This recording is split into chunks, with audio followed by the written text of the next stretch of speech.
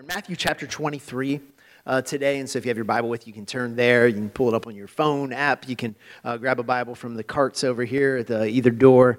We've been walking through the book of Matthew, and it's really important to get the context of where we're at in the life of Jesus right now.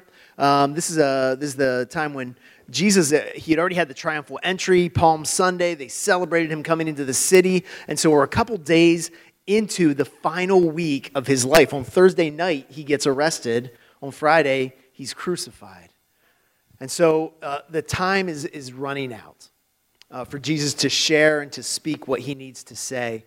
And what we've seen over the past several weeks is that he keeps speaking to the scribes, the Pharisees, the religious leaders, and calling them to repentance.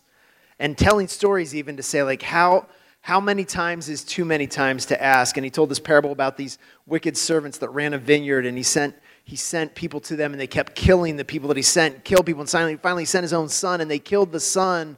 And he asked them, he said, hey, what should I do to people like this? And they're like, well, they should be killed, right? I mean, they cast their own judgment on themselves. And so Jesus is essentially begging them, change your heart, change your ways, while there's still time. And that's where we find ourselves in this passage today, the moment where Jesus finally says, hey, the most loving thing I can do to you is call judgment onto you, to proclaim the judgment that you have brought upon yourself in the hopes that it will finally awaken you to the reality of what you're embracing, to the cost of your rebellion. And so as we look at this, it's important to realize that the Pharisees never embraced the role of bad guy. Right? If you're watching like a summer blockbuster popcorn movie, right, there's always like the villain. I mean, he's got an evil lair. He's got, laser sharks swirling the tower, right? Like, he knows he's a bad guy, and he owns it. Or she, right? Equal opportunity, right? She or he knows that they're an evil villain. The Pharisees never got to that point. The Pharisees believed that what they were doing was right.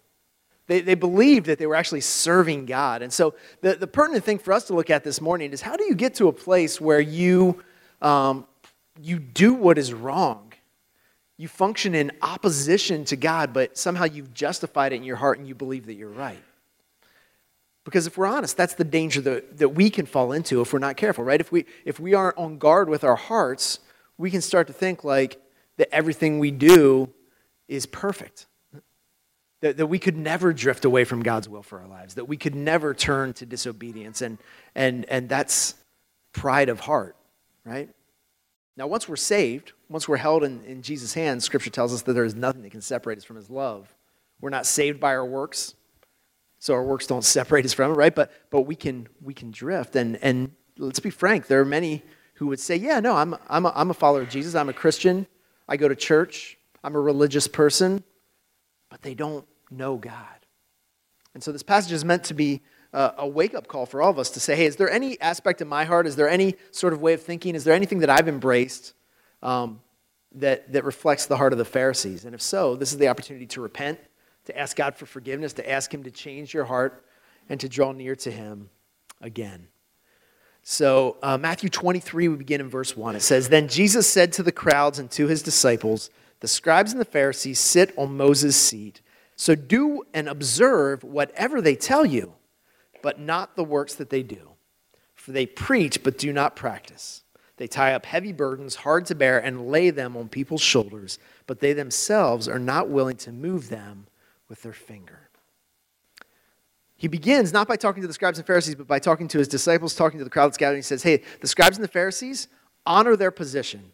They sit in the seat of Moses, which means that Moses was the giver of the law, right? In Exodus, God gave the law through Moses. He was the one. And so the scribes, the Pharisees, the high priests, they sat in his seat of authority. It's kind of like in a university where somebody's the chair of the English department or the chair of the mathematics department or whatever, right? That means that they sit in the seat of authority for that position. And so he says it's this biblical concept of positional authority.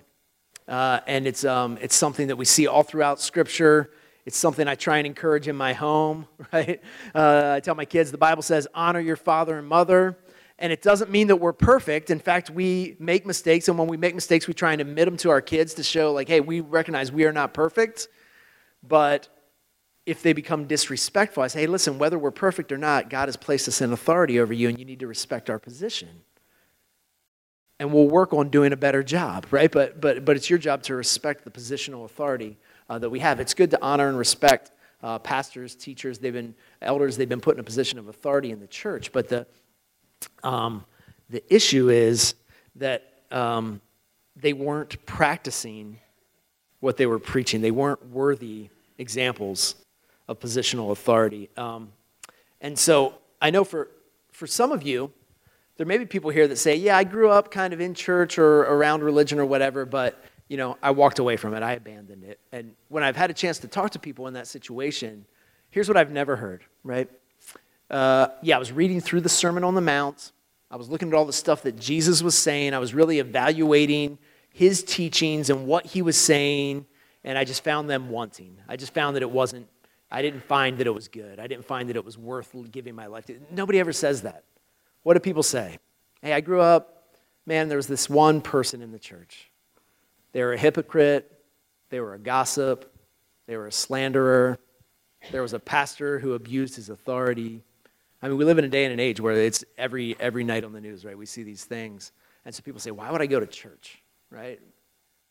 And what I want to encourage you is that Jesus is saying, hey, receive what they're saying, but don't let their brokenness push you away. He doesn't say, hey, forget the whole religion thing, walk away. He says, do what they tell you. Observe what they're teaching you from the Bible. That's good for you. That's how you should live. But don't do what they're doing.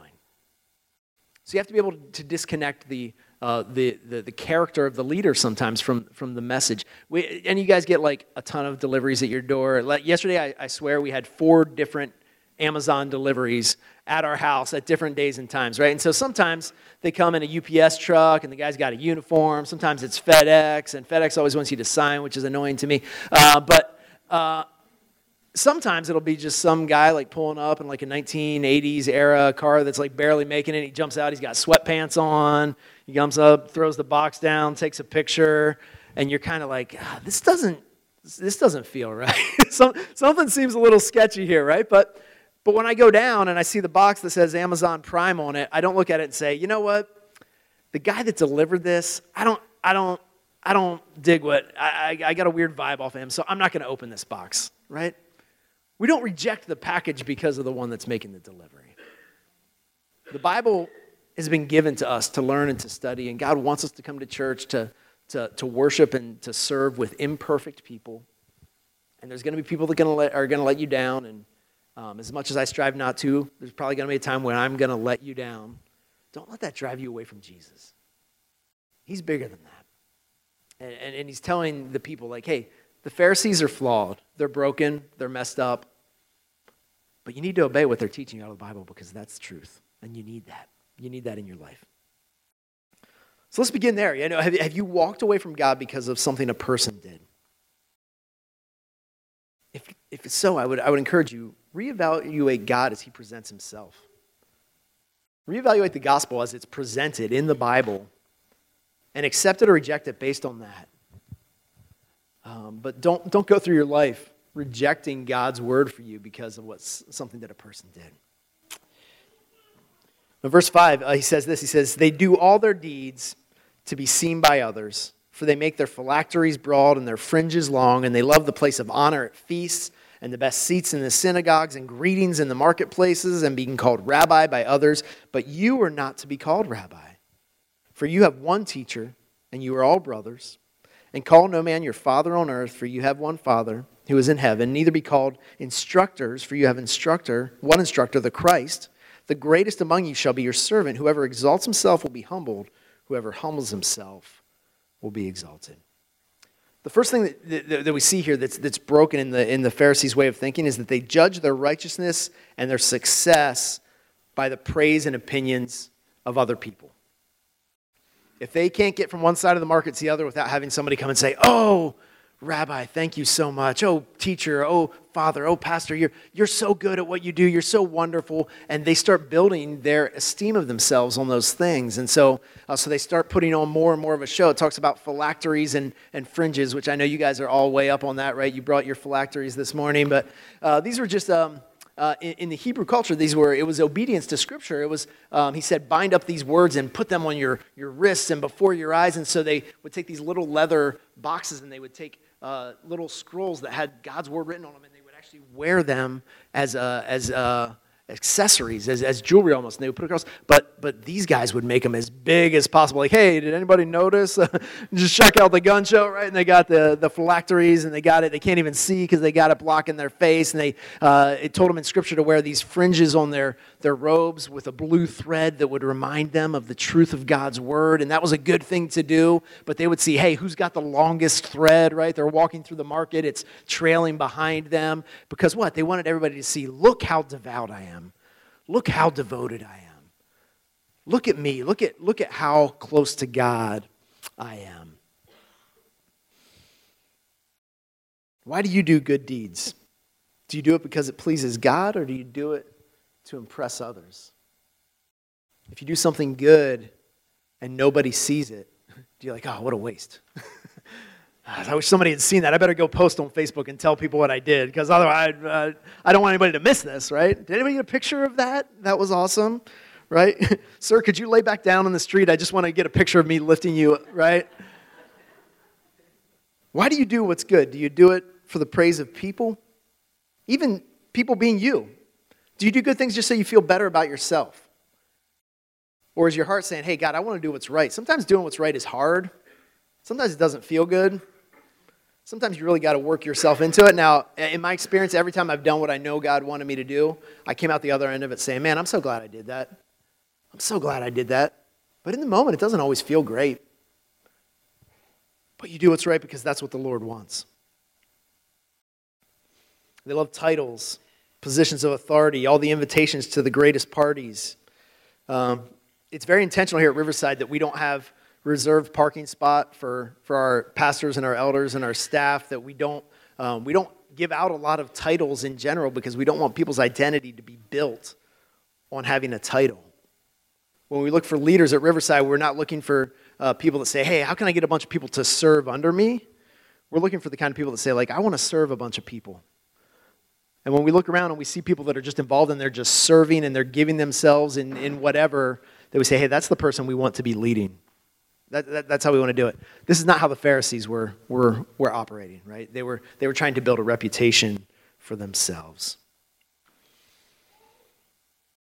Are you doing what's right for God's glory? Or do you live for the applause? The applause.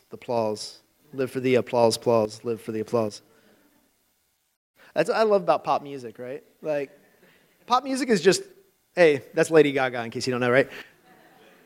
They're just like, hey, I live for the applause. I live for people to yell and scream my name. That's what I'm living for. At least they're honest about it, right? We do it secretly. We're like, oh, it's just for God's glory. But tell me again about what was it specifically that you liked about my gifting, right? Now, sometimes I will ask you what you liked about a sermon if you tell me good sermon, because I'm going to call your bluff, right? Hey, great sermon. Well, what did you like about it? What's your favorite part? Just keeping you on your toes. One other side note, don't walk out of here and say to your dad, hey, Dad, I can't call you Father anymore because Jesus said not to call you Father, so now you're just Tom, right? Or whatever your dad's name is. We're not trying to get legalistic with it. He's saying, like, hey, recognize God is your heavenly Father. Any instruction you receive might come through a person, but it comes from God. Any teaching you receive might come through some earthly vessel, but it comes from God. God is the teacher. God is the authority. God is our Father. He's the one to whom we're obedient. And he's the one who deserves all the glory. Verse 13, it says, but woe to you, scribes and Pharisees, hypocrites. And he says hypocrites over and over again. There's this duality in their personality, right? They're one person over here, and then they're another person over here, and then they're another person on Facebook, and then they're another person, right? They're at church, they're opening doors and smiling and shaking people's hands, and then they go home and they yell at their kids, and they're horrible to their wife, right? Like, there's this duality, this hypocrisy. And what God is calling us to is to be the same person wherever we are. I'm the same person in church that I am at work, that I am at home. I mean, we wear different hats, we have different roles, we have different responsibilities, but the core of who you are shouldn't change by who you're hanging out with, right? Hey, because after a while you lose, how am I supposed to present myself to this person, right? Who does this person think that I am, and how do I maintain that illusion And what happens when I get a bunch of people? That's why most of the time, you ever notice you don't want your worlds to collide? Like you don't want your college friends to hang out with your church friends. Like at the wedding, that's always awkward. You're like, hey, church people, you're at this table over here. And then a sea of like grandparents and aunts and uncles. And then over here is my college buddies that I go out with, right? You're hoping stories don't get exchanged in those circles, right? Because a lot of us, if we're honest, sometimes we take on these duality, this hypocrisy. But God wants us to be the same person everywhere that we are. He says, woe to you, scribes and Pharisees, you hypocrites, for you shut the kingdom of heaven in people's faces, for you neither enter yourself nor allow those who would enter to go in. Woe to you, scribes and Pharisees, hypocrites, for you travel across the sea and land to make a single proselyte, and when he becomes a proselyte, you make him twice as much a child of hell as yourselves. Rather than opening the way for others to know God, they put obstructions in their way. It's kind of this picture of the Pharisees, the scribes. They were the ones that were studying the word. They should have been right there at the entrance to the King of Heaven. Instead of walking through and inviting, holding the door for others, they're blocking the way. They're like, nobody's getting past me to get in here, right? Man, God hates that. He's like, I want you to bring people in. I don't want you to make it harder. And so here's the convicting thing for us, right? For many of us, we're the only Christian that some of our friends, some of our family, some of our coworkers know. And what does your witness look like into their life? Are you presenting a wide open, simple door to know Christ as your Savior, right? If they want to talk about religion with you, do you engage in all these? Well, I've got some awesome end time prophecy stuff I'd love to dump on you. So by the end of this half hour, you will never want to read the Bible. Like, can I share that with you, right? Or do you say, hey, listen, I'd love to talk about all that stuff, and there's some fascinating things, and that's really good to know. But you know what you really need to know and understand is that Jesus died in your place, that your sin is separated from God, and Jesus has made a way for you to draw near. And if we build off that foundation, we can talk about anything you want to talk about. But if you don't start there, then none of the other stuff is going to make sense. It's just going to confuse you. It's going to push you further away. You're in charge of the conversation, right? Somebody brings it up. You can steer it. Make sure that you start with the big things. Don't block people from the kingdom. And you notice he doesn't criticize their laziness. He doesn't say, you guys are lazy, you're just lazy. He says, man, you will go to incredible lengths to win a proselyte, to win a disciple for yourself, to win them over to your philosophy, to your way of teaching, to your denomination, to your theological bent. Right? If I meet somebody, I'm not talking about Calvinism. I'm not talking about the SBC or NAM or any other acronym that has to do with some religious organization. I'm talking to them about Jesus.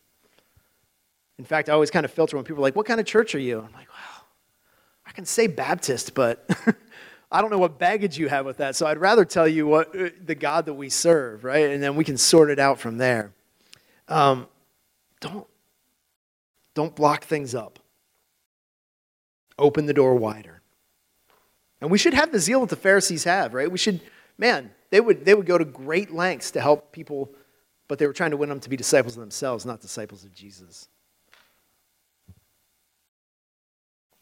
Verse 16 says, woe to you blind guides who say, if anyone swears by the temple, it's nothing, but if anyone swears by the gold of the temple, he is bound by his oath. You blind fools, for which is greater, the gold or the temple that has made the gold sacred? And you say, if anyone swears by the altar, it is nothing. But if anyone swears by the gift that is on the altar, he is bound by his oath. You blind men, for which is greater, the gift or the altar that makes the gift sacred? So whoever swears by the altar swears by it and everything on it. And whoever swears by the temple swears by it and him who dwells in it. And whoever swears by heaven swears by the throne of God and by him who sits upon it.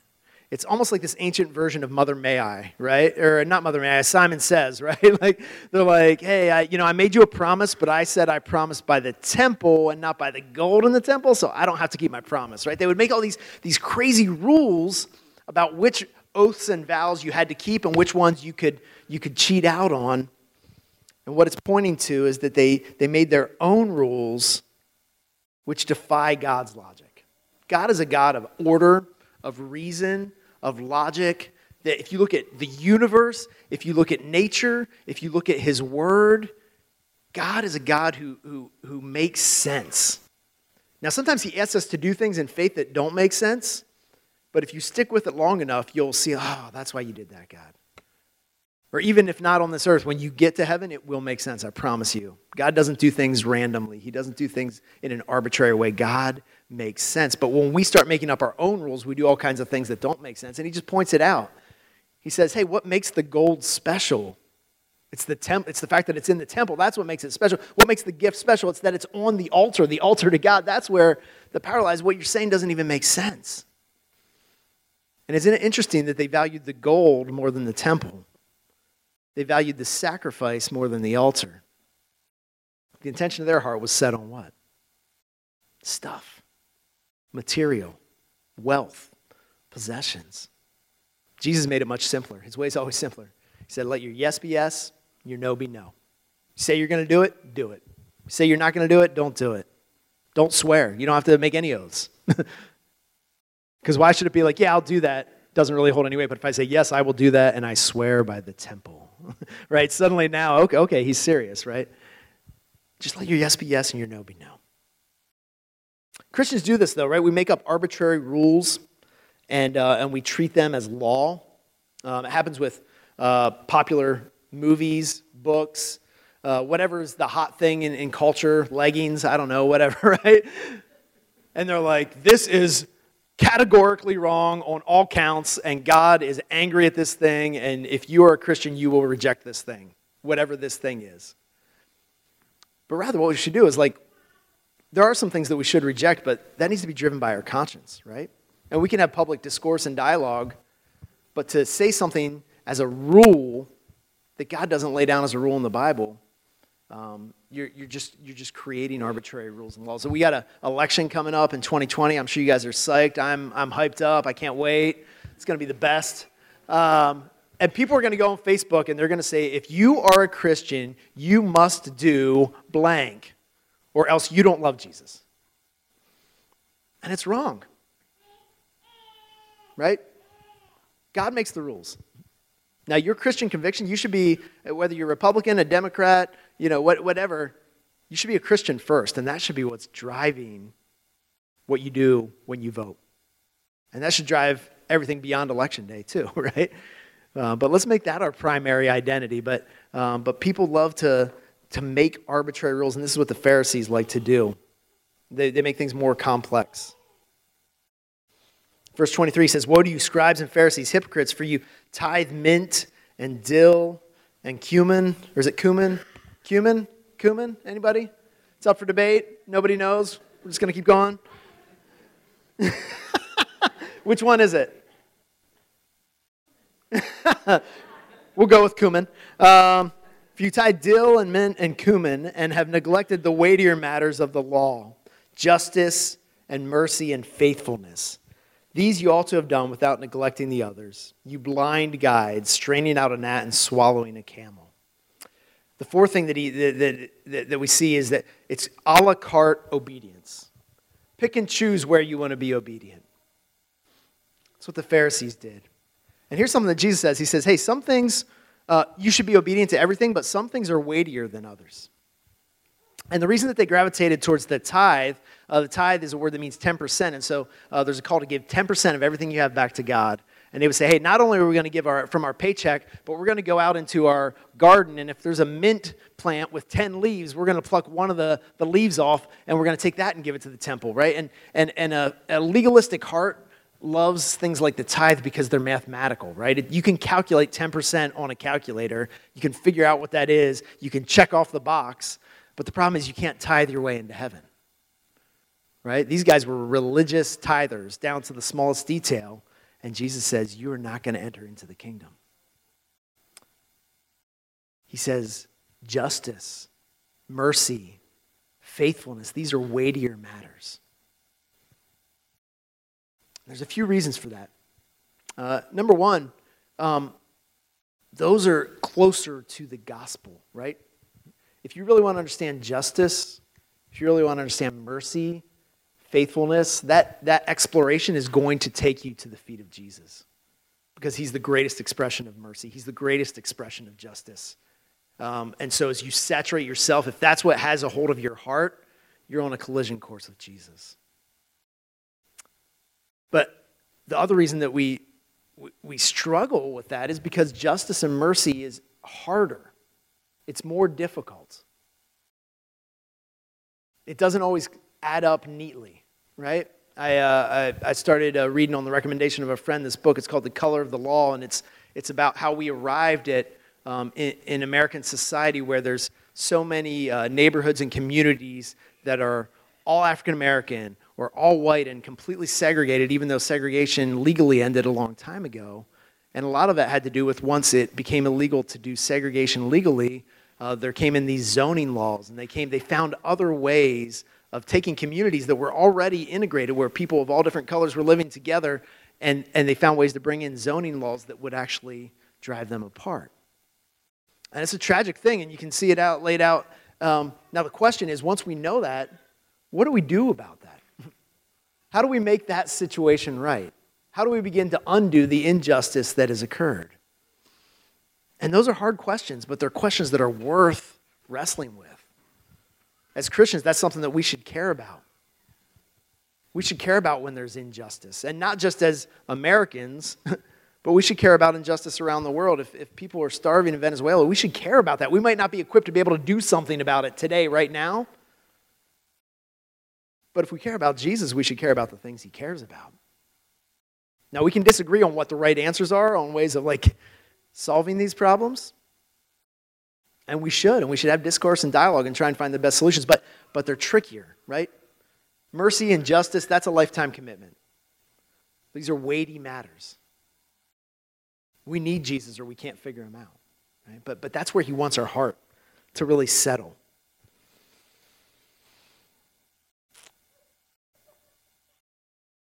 But I also want you to see here that Jesus, he doesn't say, hey, forget the tithe, go do justice. We turn it into an either or, a la carte. Hey, God, give me 10 and I'll pick 3. Right? He says, do them all. Do them all. And so, if you're here and you're a follower of Jesus, you're a Christian and you don't tithe, I would ask, why not?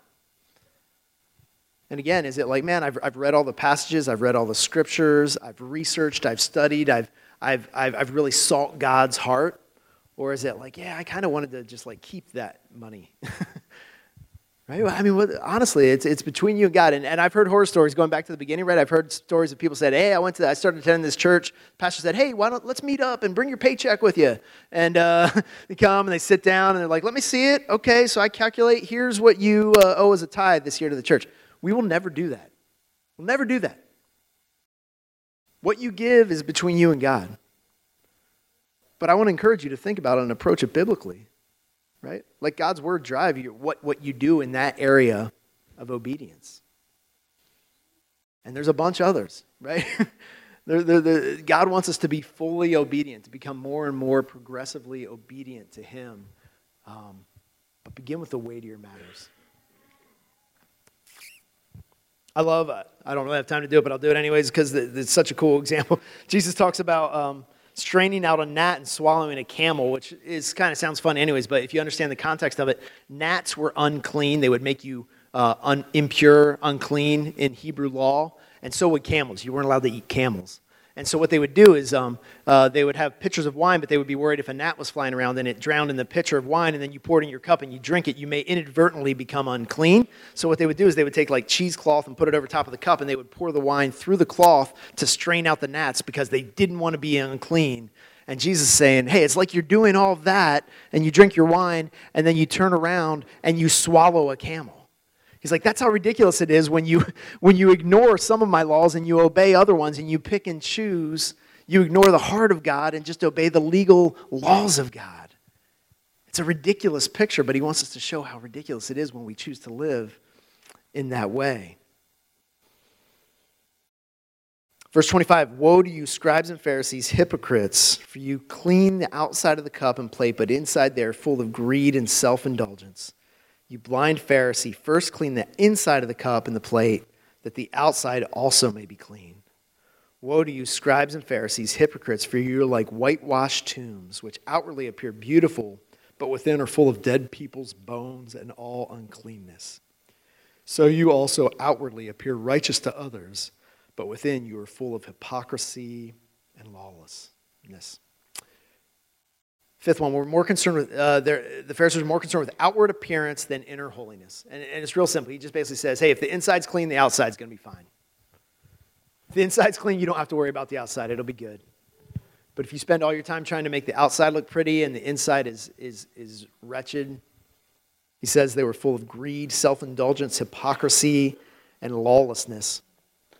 When the Bible talks about whitewashed tombs, I never knew this before, but what they would do is when they were coming up into high holy days, they would go out and they would actually literally, they would have stone markers for where graves were, and they would literally whitewash them so that a traveler coming into town wouldn't inadvertently be like, oh, I need to tie my sandal and sit down on the tomb and make themselves ritually unclean, right? So they would make it white, and it was kind of pretty. They were dotting the countryside, but it was a marker of death.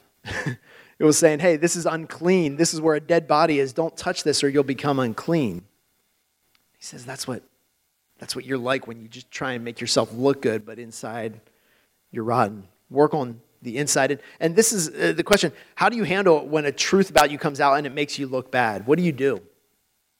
When something is exposed about your character or your behavior or nature and it just makes you look bad, how do you respond to that?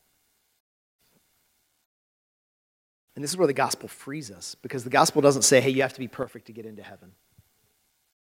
The gospel says, even though you are imperfect and you've been broken by rebellion and sin, that God loves you so much that he sent his son to die in your place. And if you receive him as your Lord and your Savior, that you will receive forgiveness and you'll receive the reward that he deserves, and he takes the punishment that you deserve. And so if something broken about you is exposed, it becomes an opportunity, and warning alarms start going off in your head. And you're like, I got to change, right?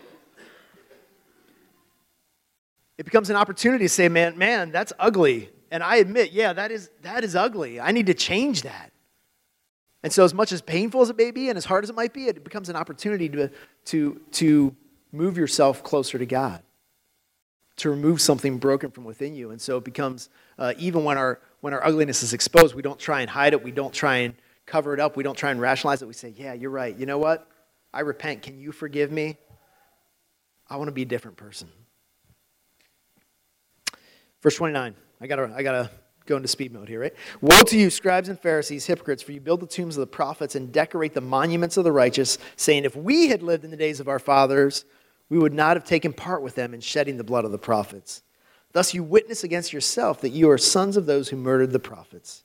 Fill up then the measure of your fathers. This is the last one. Self-denial about their sin and brokenness. And it's real simple, right? If you're reading this passage and you're like, man, if I lived back then and I was a Pharisee, I would have been with Jesus. I wouldn't have rejected him. I wouldn't have crucified him. I would have known that he was the Son of God, right? If that's what you're reading this passage and that's your takeaway, then it shows maybe you have a little bit of the Pharisees' mindset, because they said the same thing. They said, hey, yeah, I know our forefathers, our ancestors, they killed all of God's prophets, but we never would have done that. We wouldn't have been on the wrong side. Continually ask God to search your heart. God, show me where I'm unclean. Show me where I'm wrong. Show me where I'm not listening to you. Change my thinking. But by the grace of God, I would have done the same thing. He concludes, you serpents, you brood of vipers, how are you to escape being sentenced to hell? And that might sound like a rhetorical question, but I think it's Jesus genuinely saying, how can I keep you? You keep choosing wrong, and I want you to choose right. How can I keep you from hell? I send you prophets and wise men and scribes, and some of them you're going to kill and crucify, and some you will flog in the synagogues and persecute from town to town, so that on you may come all the righteous blood shed on earth, from the blood of righteous Abel to the blood of Zechariah, the son of Berechiah, whom you murdered between the sanctuary and the altar. Truly I say to you, all these things will come upon this generation. O Jerusalem, Jerusalem, the city that kills the prophets and stones those who are sent to it, how often would I have gathered your children together as a hen gathers her brood under her wings, and you were not willing. See, your house is left to you desolate. For I tell you, you will not see me again until you say, blessed is he who comes in the name of the Lord. How many times have you ranted on somebody and just called them out and then ended it by saying, man, I wish I could just be like a mother hen to you and just bring you under I love you so much. But that's how Jesus ends it, right? His most scathing critique in all of Scripture, he ends by saying, I don't want this for you. I wish that I could gather you. I've asked you so many times. I've called to you. I don't take any joy in calling judgment upon you. I want to gather you, but you were unwilling. And even in this moment, he's saying it to them in a way that, like, it's not too late.